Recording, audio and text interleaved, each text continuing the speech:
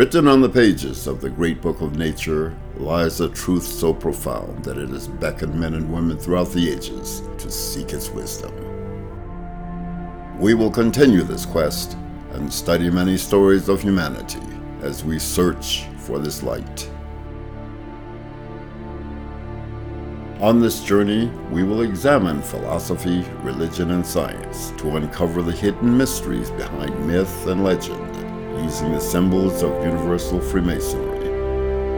Welcome to Legends of the Craft.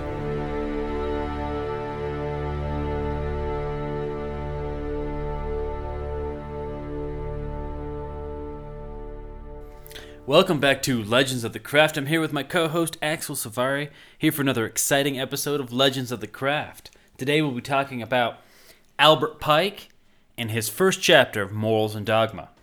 So, Morals and Dogma to me is probably the pinnacle of Masonic writing. Albert Pike was a genius, and I'm not using that word lightly. The man was literally a polymath. When he wasn't writing about Masonry, he was a statesman, a general. He wrote philosophy, literature. I mean, the man was an incredible fountain of work. In fact, I think he's the only general who fought on the Confederate side of the Civil War that has a statue in Washington, D.C. He was a trapper, he was a hunter, he was a teacher. He did so many different things in his life that when it comes to Masonry, it's where everything came together in the accumulation of his great work in Masonry as Grand Commander of the Southern Jurisdiction of the Scottish Rite. And he became Grand Commander only about 19 years into his Masonic career. It was a fairly quick rise for him. And you're right, it's like he lived several lives before he came into a life of Masonry. And this was like right before the Civil War in his time as a general. So he becomes a Mason and he starts leading troops in the Civil War, and afterwards is the Grand Commander of the Southern Jurisdiction, which includes Washington, D.C. And so his work, Morals and Dogma, basically becomes the textbook of Scottish Rite Masonry for the next century or so. Nay, not the textbook, the Bible. Exactly. This book was given to every new initiate of the Southern Jurisdiction for, I believe, almost 100 years. And now the book, Morals and Dogma, I think is so advanced for the generations that have passed that I don't think people even understand it remotely as well as they did back in the 19th century. Yeah, your comparison to the Bible, I think, is really apt because every line has 6 or 7 references that might have been commonplace in the late 19th century, but now are so obscure that you have to literally read it with a dictionary and Wikipedia open at the same time. This is a book you can read, reread, examine, study, and you know what? You can then read it again because it's a never-ending treasure house of facts. Throughout my Masonic career, this book, every time you take a new degree or you move forward in your understanding of Masonry, this book has something new to offer you every time you reopen it and re-examine it from a new Masonic perspective. When you read the first chapter, when you are first inducted into Masonry, it's filled with inspiration. You take the second degree and you look back at the first chapter and you see it in a completely different light. Another thing I like about this book is the fact that it doesn't reveal too much. You could read all 32 chapters, all 32 degrees of the Scottish Rite, and you'll get some crumbs of these degrees, but it's not talking directly about the ritual. It's not revealing anything. And this type of writing is really missing from today's Masonry. Now everything is an expose. Everything is, let's look at the rituals and let's, decipher the code of Hiram and all these different things. And I really appreciate his ability to conceal the sacredness of our Masonic ceremonies. Yeah, this isn't a ritual monitor. This isn't a guidebook for how to perform Masonry. This is a treatise on the philosophy of Masonry, the meaning of Masonry. And he doesn't have to conceal too much because you wouldn't understand it unless you had gone through it anyway. Or you wouldn't understand fully the message that he's trying to convey. Now, since we're looking at the first degree, the Enter-Apprentice degree, the first chapter of Morals and Dogma, we're going to look at it through a political lens because there's a lot of politics involved here. And just to preface, We're not taking a specific point of view. It's not Republican, Democrat, Socialist, Capitalist. We're looking at this, trying to look at this through the eyes of Albert Pike.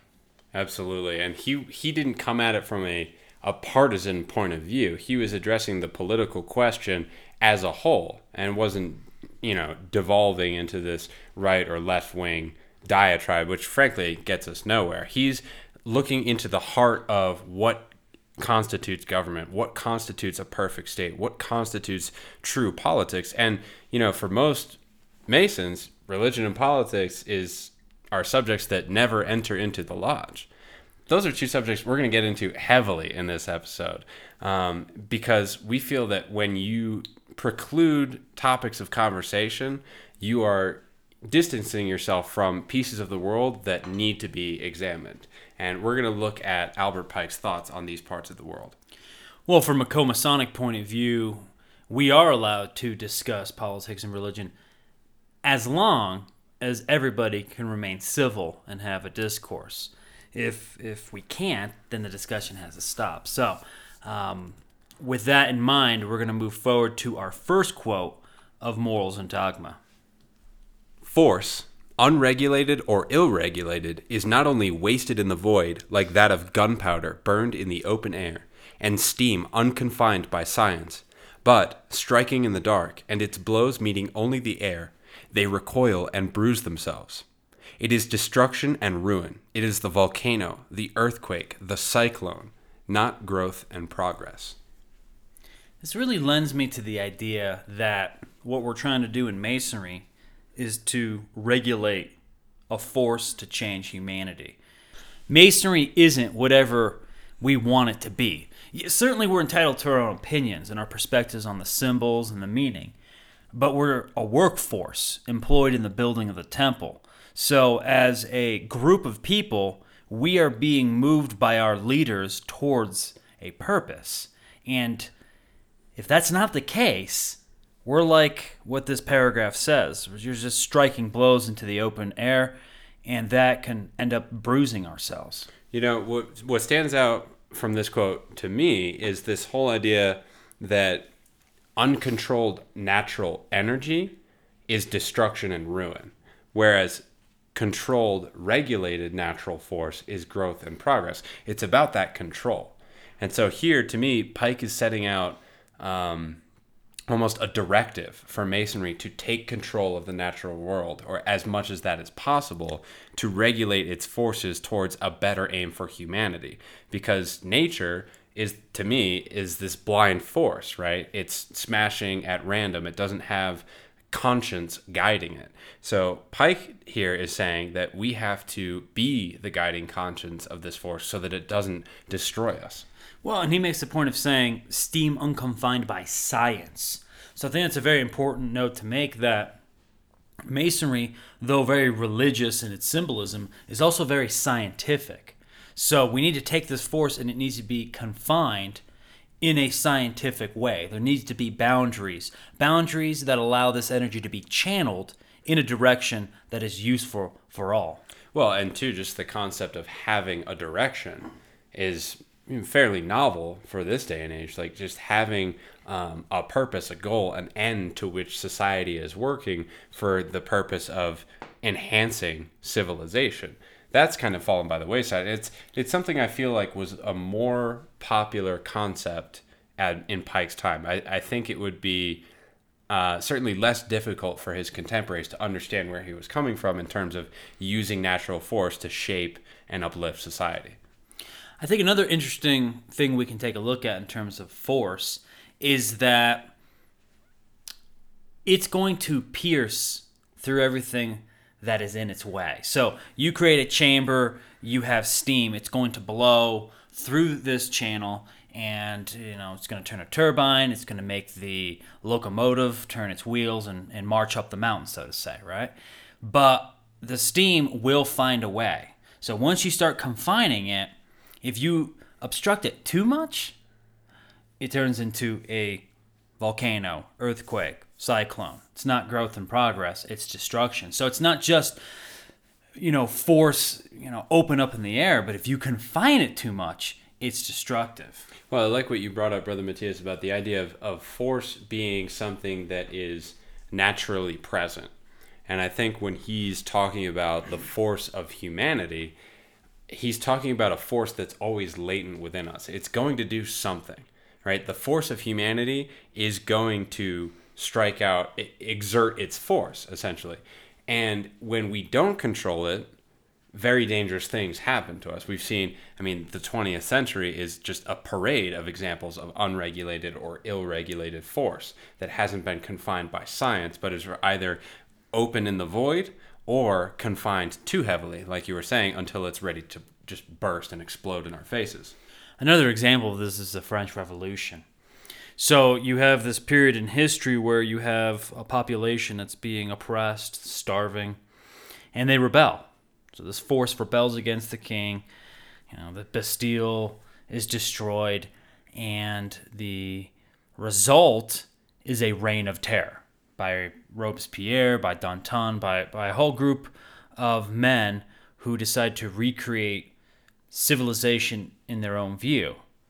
But it's not by science. It's guided by almost like a pseudoscience, where they had used certain Enlightenment ideals and manipulated them into a fashion that allowed them to start murdering the population. They figured, look, if you're a criminal, you'll always be a criminal. So we just have to kill all criminals, and then there'll be no more criminals left. This is obviously not scientific, but at the time, they were using pseudoscience as a regulating force. Yeah, you can see another example of this in the Soviet Union. They had their own pseudoscience that they had created that resulted in the scientifically sound idea being to kill all of the experienced farmers and replace them with the proletariat who had no knowledge of agricultural means whatsoever, which of course resulted in the mass starvation that we associate with the same regime. But it's this poor science, this pseudoscience of regulating force. If it's not only that it has to be regulated, but it has to be regulated properly. And our next quote, Brother Matthias, kind of lays out Pike's opinions on how tyranny uses this force of humanity. Tyrants use the force of the people to chain and subjugate, that is, enyoke the people. Then they plow with them as men do with oxen yoked. Thus the spirit of liberty and innovation is reduced by bayonets, and principles are struck dumb by cannon shot, while the monks mingle with the troopers, and the church militant and jubilant, Catholic or Puritan, sings Te Deums for victories over rebellion. This is a really strong quote, but very truthful in my opinion, because what is a tyrant without the people as a force to direct his tyranny? If everybody said no to a tyrant, the tyrant would be overthrown instantaneously and overnight. It is the force of the people that allows the tyrant to enslave them. Well, again, this brings up something that, in my mind, I don't think a lot of people, especially in America, are comfortable with, which is the idea of the populace as an oxen to be yoked, a force to be subjugated and controlled.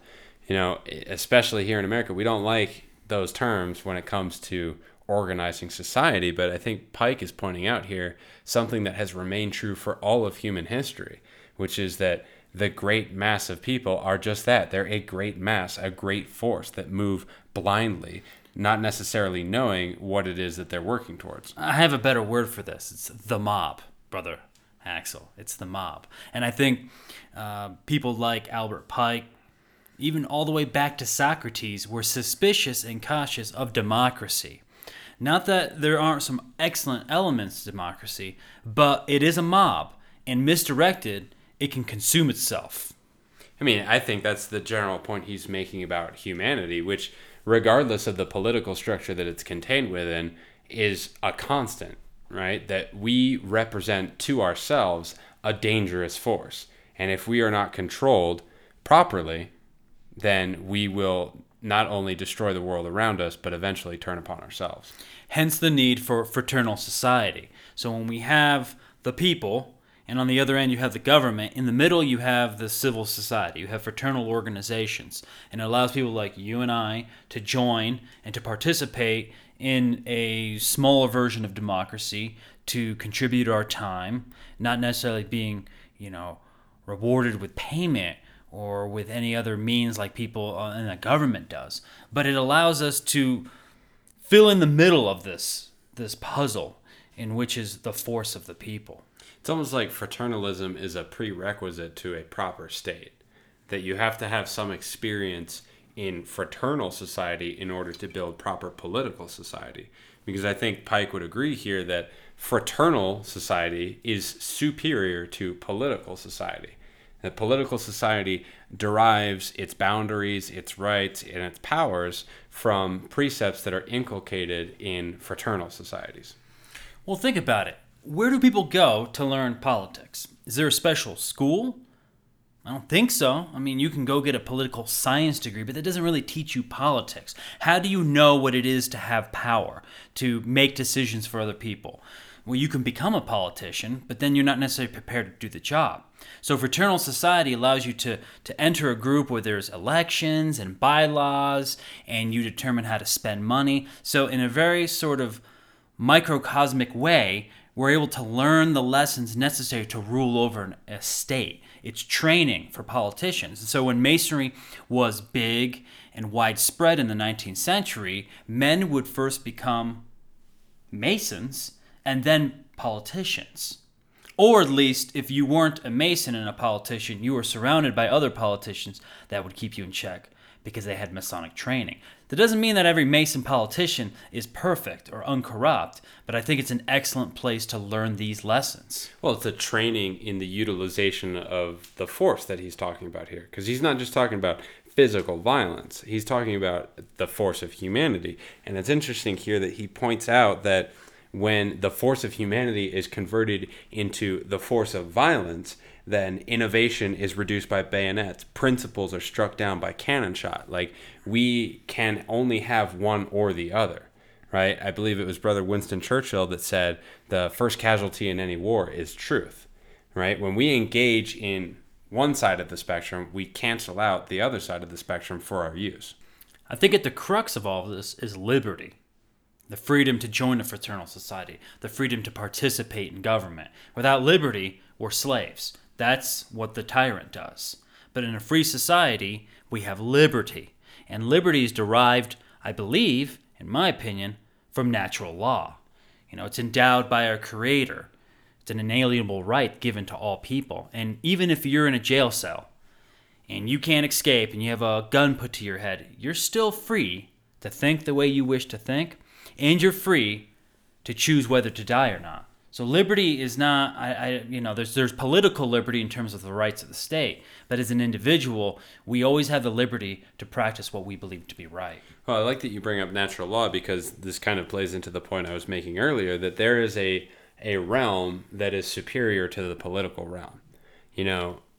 At least in my opinion, a lot of the way our culture talks about politics and the state and the government is that is the highest end of human achievement. Right, that a properly organized government, or that governmental aims and objectives, are the highest end of human society. But I think what Pike is referring to here is that natural law and natural rights are superior and predate the state. Without the natural law rights that are inherent in each person, a proper state cannot be set up to benefit humanity. Well, and another way to look at it, too, is that, liberty itself is an essential component to evolution. Going back to his phrase on there being innovation and whatnot, how can you do anything new if you're not at liberty to err, if you're not at liberty to make mistakes and to learn from those mistakes? When you have a population that has to fall in line, let's say like North Korea, how much innovation can take place there? Because if you fail, you will be punished. So most people will just fall in line and do exactly what they need to do. Being innovative can be dangerous. But in a society of liberty, innovation will always, always, always take place. And ideally, Freemasonry should be a crucible of innovation. It should be the place, and historically it was, where the new ideas of humanity were brought forward, where it was a safe place for these things to grow and to mature and to be appreciated in their time. I think you're absolutely right, Brother Axel. I mean, why do we go to Lodge? To hear the same things that we already know? To read from books we've already read? No, we go to Lodge to learn, to synthesize information. It's a place of debate. It's a place of exchange of ideas. Well, at least it should be these things. And that's why it's important that we should be able to talk about politics, religion, philosophy, history, and science. Anything we can imagine. Anything. And we have to do it with tolerance and with discipline. But when we can have a room full of people from diverse backgrounds and diverse ideas exchanging these ideas, what do we get? We get innovation. And when you have innovation, you have evolution. And when you have evolution, we have the perfection that Masonry seeks. Which, of course, makes Masonry the first target of every tyrant throughout history.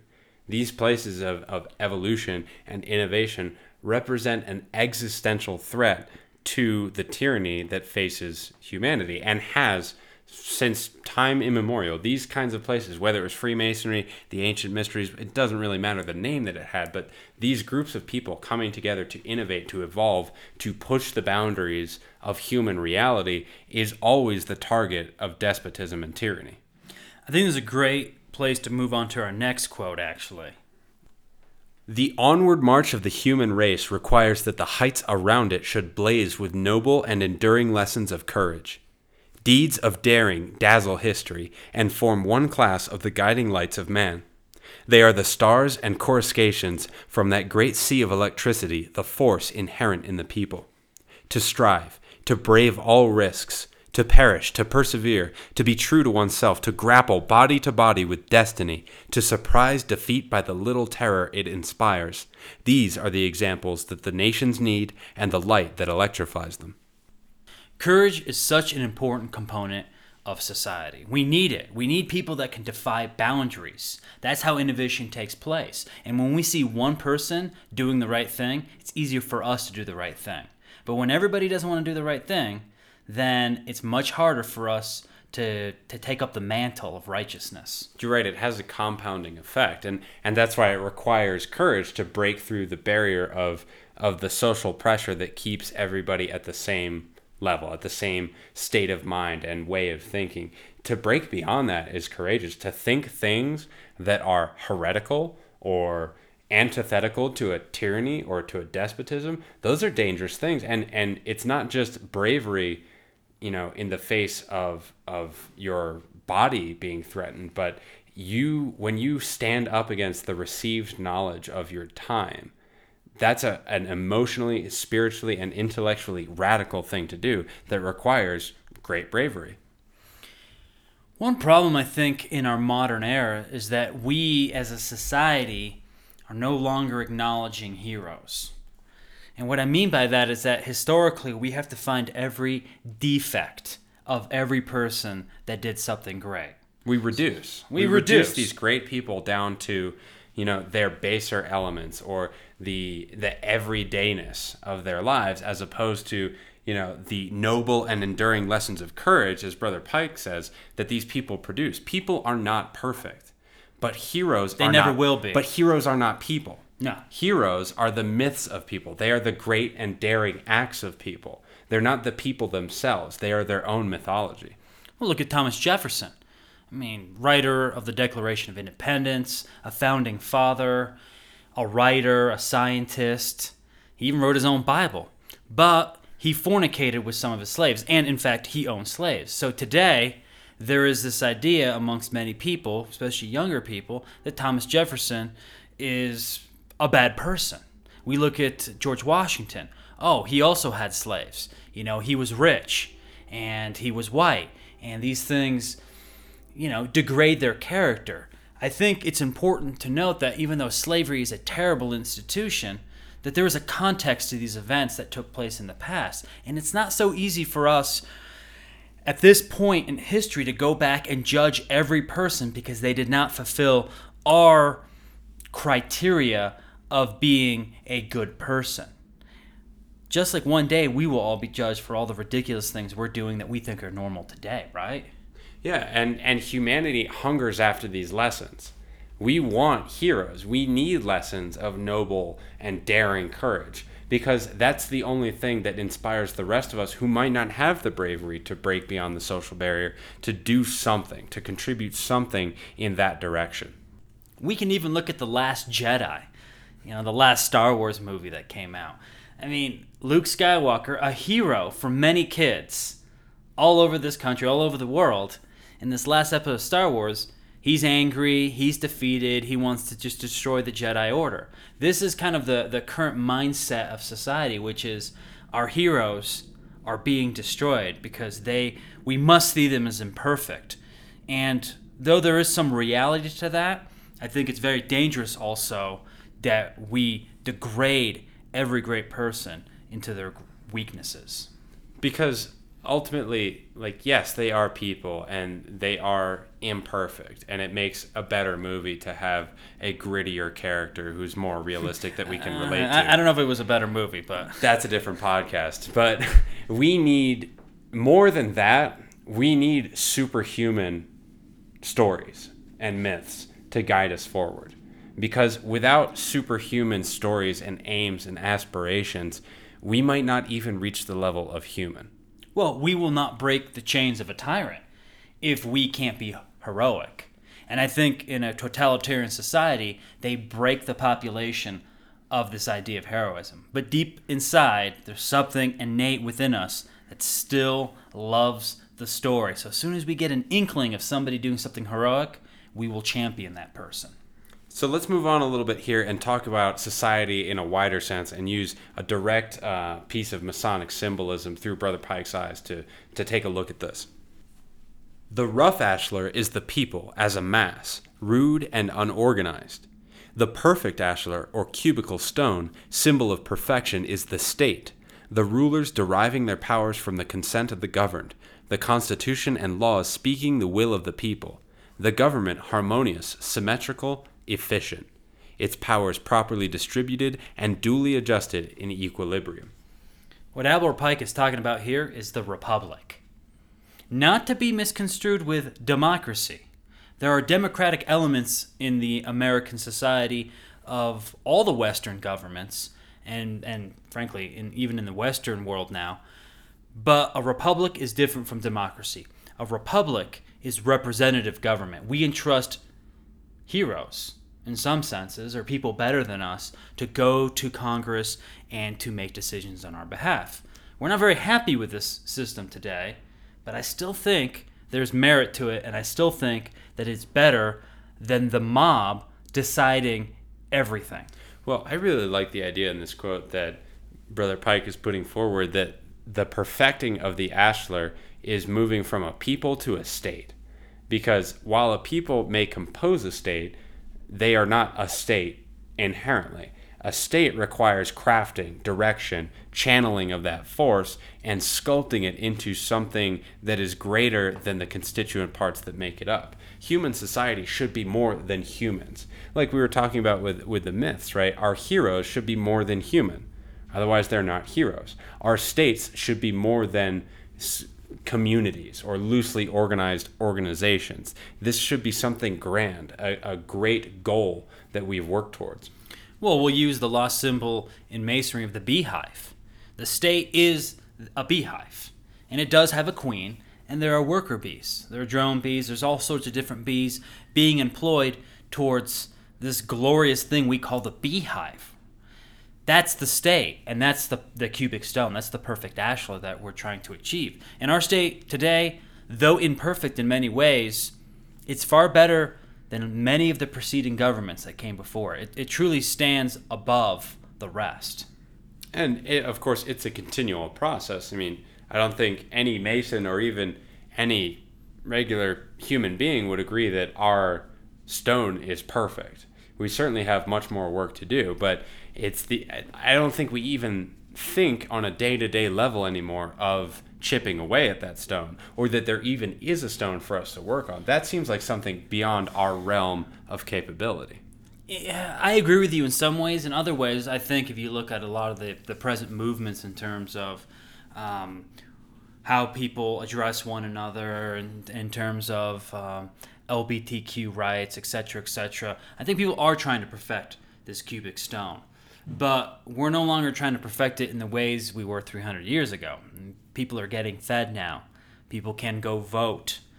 Women and men can go to schools. You don't get shot for holding a contrary political opinion. Exactly. I think a lot of the big ones have been conquered, at least to a great degree. So now we're fighting little battles. And the problem with little battles is that there are a lot of groups, a lot of ideas, and people don't know how to focus all that in one direction. Going back to the steam, the force of the people. So it's being directed in many different directions, and I think that's why there's such a divide in the world today. Because this is not just a question of the United States. I mean, the divide we see amongst Republicans and Democrats here in the States, you see the same division everywhere worldwide. Latin America, Europe, Africa, Asia, it's the same thing. There's a great divide because this force is not concentrated. So I guess my question then would be, what do you think Masonry's specific role into the future is in helping to perfect this ashlar? Because if we look at, say, the past 200 years with British Freemasonry expanding alongside the British Empire, I mean, they were using distinctly Masonic principles to expand a political system, and it's fallen into ruin at this point. Do you think that Masonry is here to directly control and shape and channel this force of society, or do we have a more subtle role to play? That's an interesting question. I could only say that it kind of goes back to what we were talking about earlier, which is Masonry cannot take a certain political view, but it can teach us how to take a political point of view. It is a school, it's a university, it's a training ground for men and women to learn the art of statecraft. It's a place for us to learn to debate and discuss in a civil manner. It's a place for us to learn virtue and what is vice. Like learning basically the qualities of heroism, of courage, and of daring. These kind of lost virtues that used to guide our social thinking. Well, even to a greater degree, think about it. Where do we learn ethics? Where do we go to learn how to conduct ourselves? We don't learn that in school. I would say we learn that in religion, but a lot of people don't go to church anymore. Where do we learn that? We could say the family. A lot of single-parent families, so that's difficult. Or people are more entertained with sports and video games and all these other activities. So where do we learn ethics? Where do we learn how to conduct ourselves? And I think Masonry is the missing key. It is the piece of the puzzle which allows us to go from young adolescents to adults. It allows us to learn what we must do and how we must do it. Again, this isn't whether you're right or left, because people that know what they're doing can be of either side. But there's a proper way to conduct yourselves, and we have lost that. That's that transcendent training that moves beyond taking one position or another, or being left-wing or right-wing or capitalist or communist. Those things are lesser than proper training in human ethics, because those things are universal. Being able to have a civil discussion, that is universally a virtue, no matter what your political or ethical stance is. You need to be able to express it properly and communicate it efficiently. And look at the Scottish Rite. You have a system that has democratic elements. It has elements of a republic. It has elements of an empire. It has elements that are capitalistic and elements that are socialistic. The Scottish Rite does not reject or accept any of this. It puts them in their proper place and allows them to experience and use them towards the betterment of the state. Well, I think that's what Masonry does generally for humanity, is that it takes everything that we've created, whether it's systems of morality, of economic organization, of political utility, it makes everything that human beings have created a tool for the use of future human beings, without, elevating one tool over the other. It makes it democratizes the toolbox of humanity's ideas. So if we take this idea of this toolbox of all the things we've learned as humanity, and we take the idea that Masonry is a place to learn how to conduct ourselves in society, we have a vital mission. And I think as Masons in totality, all groups, all jurisdictions, we've dropped the ball. And we need to get back in line and march forward towards a better society in which we educate young men and women how to conduct themselves in a rational, logical fashion. We need to take seriously once more the duty of Masonry. And our next quote here from Brother Pike talks exactly about this Masonic duty. It is also the duty of Masonry to assist in elevating the moral and intellectual level of society, in coining knowledge, bringing ideas into circulation, and causing the mind of youth to grow, and in putting, gradually, by the teachings of axioms and the promulgation of positive laws, the human race in harmony with its destinies. Destinies is plural. Why do you think that is? Because we have more than one that are open to us. We are humanity. The entire universe lays open to us. What our ultimate destiny is undecided. And I don't think it's limited to one path or another. I think we'll figure that out as we fulfill these destinies. But just the idea that humanity has a destiny is foreign to our society. That would be a great place for Masonry to start in reinstilling some of these values. So, how do we as Masons bring this back into our mode of reality?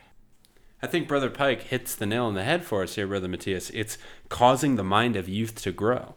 I mean, what historically has advanced the human race out of backwards or bigoted ideas? It's the death of the people that hold those ideas and the emergence of new human beings that don't hold those ideas. It's really that simple. Like, that's how human beings change. Old, backwards, bigoted people die, and their beliefs die with them, and their children don't hold the same beliefs. You know, there's a lot of mockery of the millennials today, that they're lazy or they just want to go play all the time. There's all these sort of stereotypes. I myself am not a millennial. I think you are. I am a millennial. You're a millennial. My experience with millennials is that they are, in fact, smarter, more innovative, and in many ways more amazing than my generation or the generations older than me. The problem is they are different.